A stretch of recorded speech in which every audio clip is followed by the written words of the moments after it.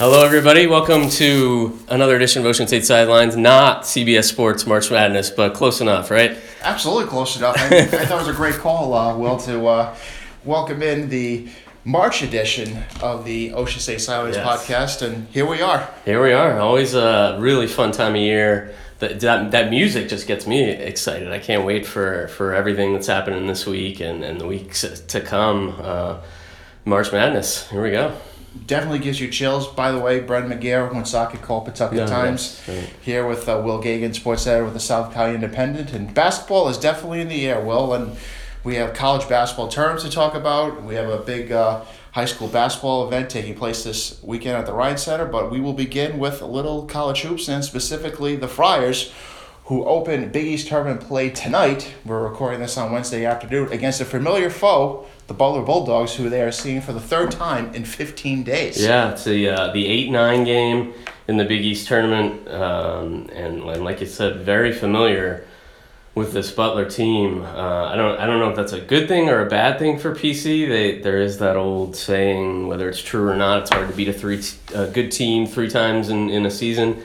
Who knows if Butler is in that category? But yeah, it probably is tough to beat them three times. But at the same time, PC's got to be feeling pretty good about the way they played in their finale, the way things went in that game, and going out and taking on the same team again tonight. Yeah, what my biggest takeaway from the Saturday's regular season finale was that they shot the ball extremely well. Hit 11 threes. AJ Reeves had his stroke going. If he's on like that, you'd like to think that they have a chance to make a little bit of noise in this Big East tournament. I was thinking about it this week, and you go back to all the post-game press conferences, like after they lost to Marquette and after they lost to Georgetown. Both of those coaches, Patrick Ewing and Steve Wojciechowski, went out of their ways to kind of like praise the Friars in a way that suggested that they didn't want to run into them come this Big East tournament. And the other key factor that's kind of stood out recently for the Friars is Isaiah Jackson, playing like a senior who knows that his time is coming to an end. He's scored in 20 points in 2 of the last 3 games, averaging close to like 18 points over a 3-game stretch. He's finally found his shot after struggling in that department for much of the season. I think we saw a few too many 1 out of 7 from 3-point range, 3 out of 15 games. He's taking better shots, more in the flow, but it all goes back to AJ Reeves. If he's knocking down shots, this is an offense that isn't so bogged down and really kind of maybe try to get points from Nate Watson, really making him the focal point. You would have an inside-outside game going, and that could really be a productive thing for the Friars if they want to have an extended stay in New York this week. Yeah, I agree that AJ Reeves, that's what it comes down to for them. He was missing, and he was what they needed. He was out injured for quite a while, and then even when he first came back, wasn't quite up to speed. During that whole time, what they needed was a knockdown shooter, and that's what he can provide. And it seems based on that season finale that he is at least back up to close to full speed. He played 25 minutes. He took 13 shots, more than anybody on the team. Made 6 of 8 from 3. If that happens, I think they could play with anybody in the field. And I think, one of the other keys tonight is, neutralizing Butler's leading scorer, junior Kamar Baldwin. They did a good job against him when they were out at Hinkle Fieldhouse a few weeks ago. Did a pretty good job with him, I thought, on Saturday. He actually ended up fouling out after picking up a technical. But, you take away your main power source, and all of a sudden, like we've seen with the Friars, you're asking guys who aren't used to, producing at a high clip, can they step up? And against Butler, if you're Butler against the Friars, you really haven't seen that. The second, the third, and the fourth guys really stepped to the forefront. Yeah, absolutely. And the other factor at play with all this is, how much does PC's experience at Madison Square Garden, their experience making runs in this tournament, can that matter with these guys? Are there enough guys back who were there? Last year they had that kind of a magic run with a couple of overtime games and ended up losing to Villanova. That was another overtime game. So can they get that rolling again? Can they tap into that? Well, expanding on that point, Will, one thing that I think this young Friar group benefited from this year was they got the chance to play in New York, in Madison Square Garden, right against St. John. Yeah. So it's not like going to be their first time under those bright lights. AJ Reeves has a game under that roof. So does David Duke, Jimmy Nichols, maybe Chris Monroe if he gets minutes as well. They've been there. They know what it's like going in the elevator, going up, maybe smelling the popcorn, as Ed Cooley liked to say the other day. But, there is definitely a comfort level there. And, it's New York City is a big PC alumni area. They're actually having their big soiree for alumni this afternoon as we speak at PJ Clark's. And a lot of people will be heading over to the game afterwards. But, I'm sure there'll be a strong Friar presence there this week. And you always hear the stories about, coaches. They pack like 4 suits, 4 dress shirts, 4 ties. I'm sure Ed Cooley certainly did that. Yeah, absolutely. They'll be prepping for a long stay in Manhattan if they can make it happen. But if they get past Butler tonight, it's a very quick turnaround, and you get Villanova. Number 1 Villanova. But, that's truly a test, because this game tonight tips off at 7 o'clock. Maybe gets over, maybe 9:15, the latest. And then you got to get ready like 15 hours later to play a Villanova team that's not as potent as it has been in the last couple of years, but they're still the top seed in this year's tournament. Yep, and they own 2 wins over PC this year. So that will be a tough challenge if PC can get past Butler. So that would be a Thursday quarterfinal for PC if they do beat Butler at noon. And just across the East River, the URI Rams will be playing at the same exact time on Thursday. They open Atlantic 10 tournament play with a second round game against LaSalle at noon on NBC Sports Network on Thursday.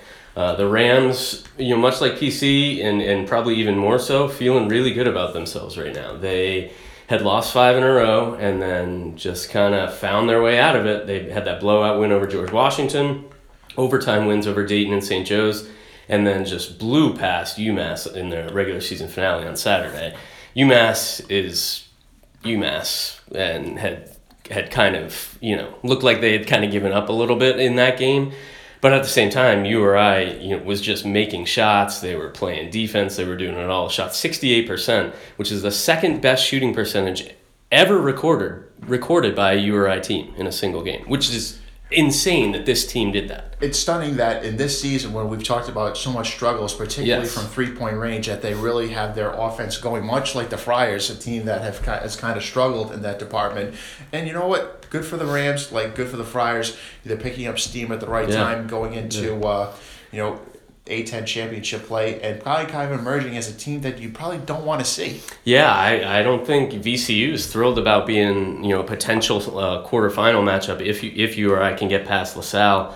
For URI, if they're in addition to the win streak, in addition to feeling good about themselves and the way things are going offensively, they also have beaten 3 of the top 4 seeds in the A-10 tournament. They beat VCU, they beat Dayton, they beat St. Bonaventure, who kind of surged into the 4 seed.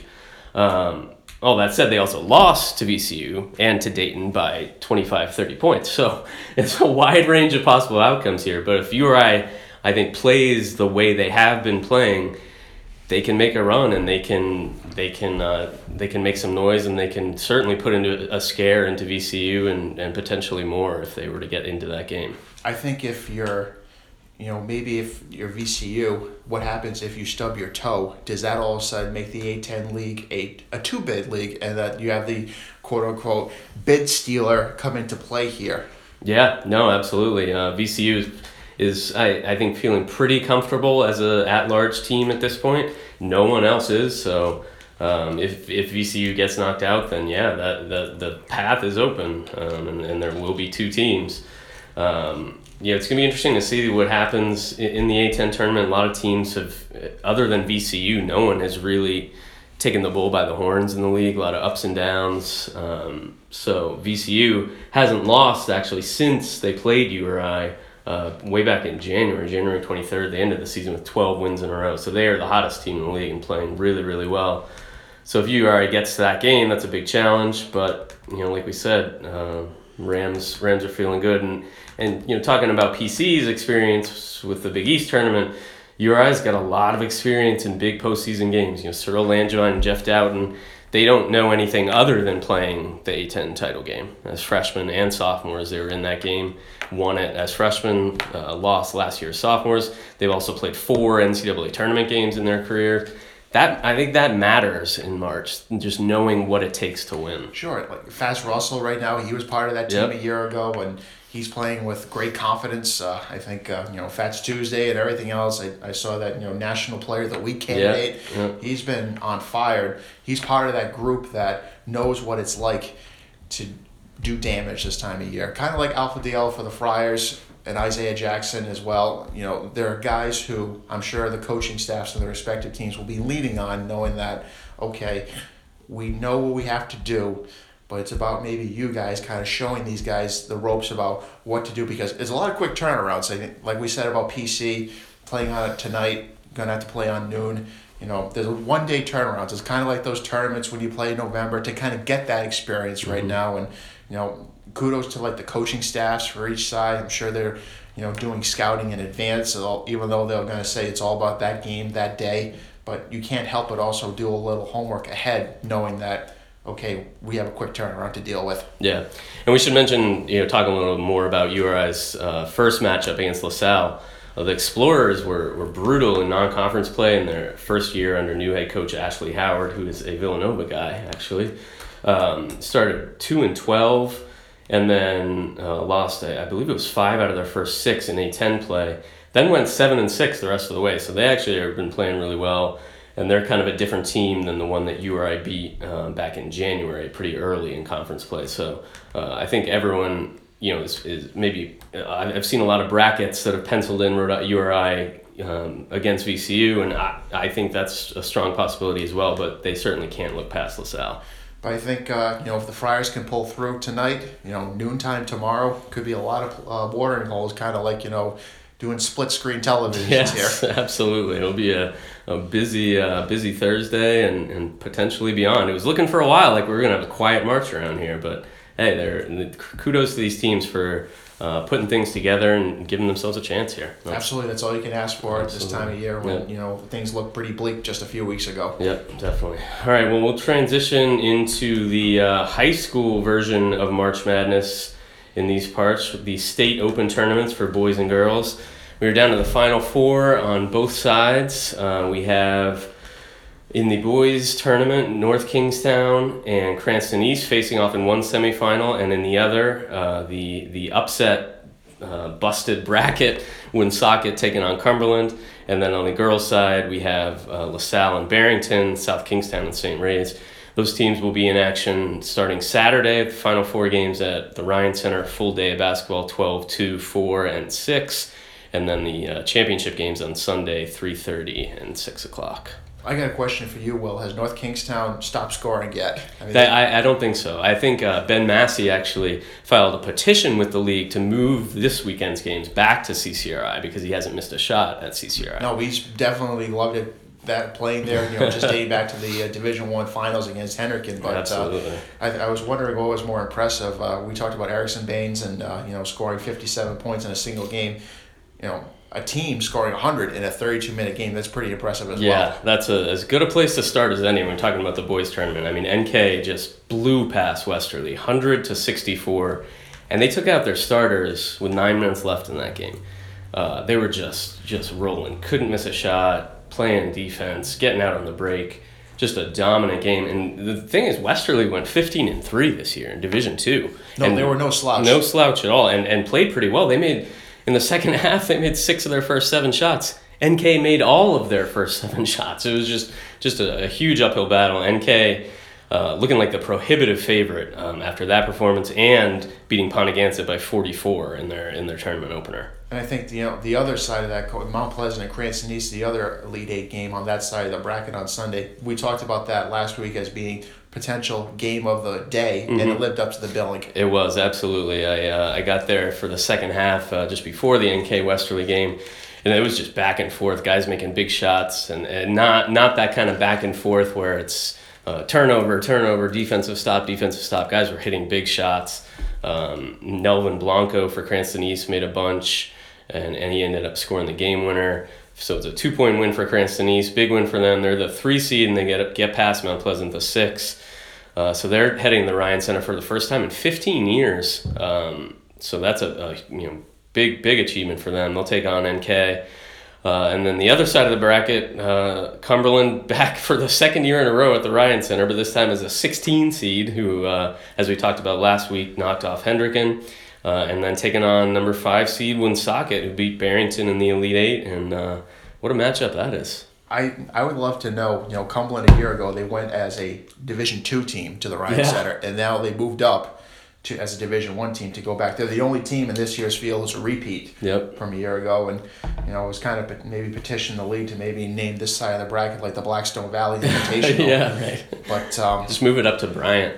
Actually, that's what T.J. Chalfie actually said, the Woonsocket head coach afterwards. Why not move the game to Bryant? We'll probably pack it up there. Absolutely, yeah. But on Sunday, Cumberland took care of business against Tollgate, 65-51, a game that really wasn't that close.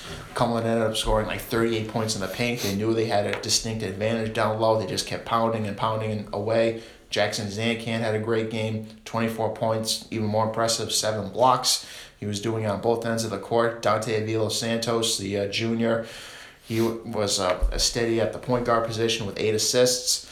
And on the flip side, Woonsocket, they were in a bit of a dogfight against Barrington. It was Barrington was up 3 with about 4 minutes to go, and Woonsocket made a switch defensively. At that point of the game, Barrington had hit 10 3-pointers, and it seemed like they were just going to have one of those Hoosier Cinderella stories. We were going to maybe lump in as maybe this year's true Cinderella. I know Cumberland's a 16th seed, but Barrington being a Division II team and going up against a Division I foe. But Woonsocket, down the stretch, they switched to a 2-3 defense. I think Barrington missed like 6 of their final 7 shots, and that allowed Woonsocket to really get some easy runouts, some layups, and well, here they are to the Final Four. They're going to be appearing in their first game at the Ryan Center since 2008. Yeah, so it's a lot of teams that are trying to do that haven't been here in a while, that they're trying to do something that hasn't been done. A couple of stats. So this will be the first time that a non-Providence school or a private school has won the state championship since Rogers in 1993, I believe, is the year. Let me see. I think it's we're checking out RIHSsports.com. If you've never looked at that site, it's a treasure trove of high school sports data. But yeah, we have Rogers in 92, 93, and these 4 teams, they have never won the state basketball championship. Cranston East won a couple of Division I non-state championships in the Rick Harris era, back in the early 2000s, but not the top level championship. North Kingstown has won the Division I championship this year, but that was their first at the top level, and now obviously the state championship is available, and Cumberland and Woonsocket have also never done it. You mentioned those Rick Harris teams from the early 2000s. One of the players on that team, Isaiah McDaniel, he's now coaching his alma mater. And well, what do you? I don't know if you saw the first matchup this season against North Kingstown and Cranston East. What's your just general consensus? Yeah, so they've played twice. The regular season game, Cranston East won. That was when NK was in the midst of a 3-game losing streak. Had a couple guys out with the flu, or limited by the flu, and that was the last loss for the Skippers. They won 14 in a row since then. They played in the semifinals of the Division I tournament against Cranston East. And that was a really good game, back and forth, up and down game. NK ended up pulling away late, won by 12. Did not feel like a 12-point game. So I think that's going to be a really, really good game, really tough matchup for NK. They match up well together. They both tend to play kind of like 4-guard lineups with a burly big man. So they're sort of mirror images of each other in that way. I think NK shoots it a little better from outside, so they'll try to use that to their advantage. As for the Cumberland-Woonsocket matchup, if you're a loyal listener to the podcast, you heard us talk about how crazy it was that they were meeting for the 3rd time earlier this season, so now they meet for the 4th time. 4th time, but here's the difference. They're meeting for the first time since January 9th, and I wrote this earlier this week.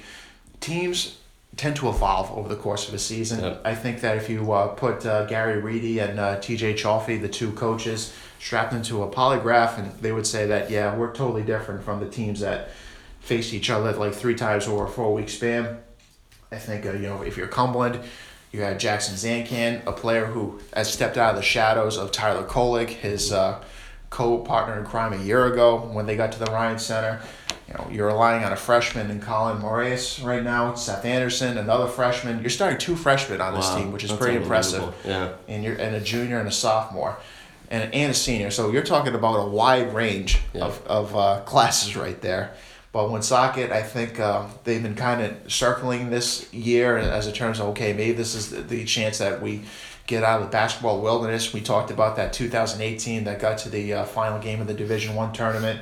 Dwayne Robinson O'Hagan, he's been talked about as one of the best players in the state all season. If it's, maybe in terms of being a pure scorer. Denzel Lyles, very athletic. If his jump shot is on, he's very impressive. Woonsocket has some size in the front court that can certainly cause problems. I'm certainly looking forward to it. I know people are going to say, "Oh, why don't you like to play somebody else?" I mean, let's sell the score. It's an easy scouting report if you think about it. Absolutely, it is. Yeah, I mean, I can't think of anything better than a rivalry game in the Final Four. Pretty cool. And these 2 teams play each other on Thanksgiving too. Yeah, absolutely. Yep. All right, so we'll talk a little bit about the girls' tournament as well. All Division I teams in the Final Four, which is the way it has tended to go in the girls' state tournament. Not quite as much parity as the boys, although all Division I teams in the boys this year anyway. So all Division I, but also you have a 16. You have a 16. Yes. So we have LaSalle and Barrington, South Kingstown, St. Ray's. Those are the top 4 seeds in the tournament. LaSalle has been just pretty dominant so far. After winning the Division I title, they blew past Pilgrim in a game, against a D3 team, just totally different levels. But then against a Division I team, Bayview, who's the 9 seed, LaSalle won by 26 points in the Elite 8. So they are kind of clicking on all cylinders right now. As for Barrington, they beat Portsmouth, fellow Division I team, in the Sweet 16, and then topped D2 contender Scituate by 6 points in the Elite 8 in a defensive battle. So LaSalle and Barrington squaring off in the Final Four. Those two have met a lot in the playoffs over the last few years, so they know each other well. And that'll be an interesting game to kick off the Final Four. And on the other side of the bracket, South Kingstown was the D1 runner-up to LaSalle, and will be looking for another shot at the Rams. They take on St. Ray's. That is a rematch of a semifinal game in the Division I tournament that was a pretty good game at East Greenwich High School. Yeah, Faith Hutchins, I got pulled up my box score from that day. She was hit, looked like she had one big shot after another, finished with 16 points, 4 threes. I remember Amaya Dowdy that night, the St. Raphael big girl. She battled foul trouble, only had 10 points. It just seemed that as St. Raphael had maybe the athletic advantage, South Kingstown had the crafty advantage, and I mean they knew to go where all the spots on the floor. They didn't do anything fancy. They just beat you with sheer will. Yeah, they're a well-schooled team, and they're just so strong defensively. Their game against Classical in the Elite 8. It was kind of a tight game. SK wasn't shooting the ball well. All of a sudden, they started forcing turnovers, getting out on the break, running wild, and all of a sudden, it was a 21-point win for them. That's what they can do to teams, and that's what they'll try to do to the Saints. They had a really good regular season matchup as well, where SK rallied from a pretty big deficit for a win. Yeah, it was 53-47 back on January 24th. But if you're St. Raphael, you know about Amaya Dowdy, the big sophomore center from Woonsocket, actually. My 2 keys, Elizabeth Bruno and Paige O'Brien, 2 guards who know how to score. They only had 10 points combined the last time against SK. You got to get them going if you have any chance to go to the finals. Yeah, definitely. Bruno had a big game when St. Ray's beat North Kingstown in the Sweet 16, and then they went on to beat Westerly for the spot in the Final Four. So we'll see how that goes. LaSalle and Barrington is at noon, SK St. Ray's at 2, and then the boys' games to follow on Saturday at the Ryan Center. Not quite March Madness. I don't know. Maybe we could Puck Madness. Puck Madness. Yeah, there we go. Yeah, we got hockey on tap for this weekend. A couple of titles have been decided. Pilgrim won the Division III championship. LaSalle won the girls' title. This weekend we have the Division I and Division II championship series. It is a Hendrick and LaSalle matchup in the Division I bracket. That's the top seed and the number 2 seed. If you were hoping for a magical Mount St. Charles run, they fell a little bit short against LaSalle in what is described as just a classic game, a double overtime loss in Game 2 of the semifinal series. Yeah, the final game for the Belial tandem, Bill and Dave, and They, I'm sure, obviously it wasn't the ending what they wanted, but, I'm sure they have no complaints about the effort that this team gave this year, fighting against a LaSalle team that, was probably the favorite in the series, and, everyone thought it was going to be Hendricken and LaSalle once again, and that proved to be the case, but Mount certainly put up its fair share of a good fight. Yeah, definitely. And that's championship series is at Brown University's Meehan Auditorium. And then Division II, Cumberland against the Providence Country Days St. Ray's Wheeler Co-op team. You tried typing that all year for the schedule. Yes. That was a mouthful the whole year. They call themselves PSW, so that's what I usually go with. I can't be using 9 different words to describe one team. It's almost like Voltron when you're combining all the forces and everything. Eric Rube of the Providence Journal was talking about how these co-ops should really just pick one name, and I am completely on board with that. Everyone's worried about one school feeling like they're left out. Just come up with their own name. Well, kind of like the girls down here, the South County Storm. Exactly, the South County perfect. Storm. It's fantastic. And they came with their own nickname too. Yes. It wasn't like sometimes you if you come up with these combined names, you take the nickname of the lead school. Exactly. Yep. Yeah. How about the Seekonk River Bandits? I think that's pretty cool. And they're taking on Cumberland, like I said, so quite a weekend for Cumberland athletics. Absolutely. I think there's a bus that's going down to the Ryan Center, going up to Meehan Auditorium. I hope there's a couple of sandwiches on there too. But big weekend in that town, certainly. Yeah, absolutely. All right, that's going to do it for us here on Ocean State Sidelines, the March Madness edition. Lots of basketball to watch over the next couple of days. That's what I'm going to be doing. That's what you're going to be doing. We'll see each other Saturday at the Ryan Center, and we'll be back next week to recap it, and also maybe we'll talk a little March Madness, the big tournament. Let's do it. Take care, guys.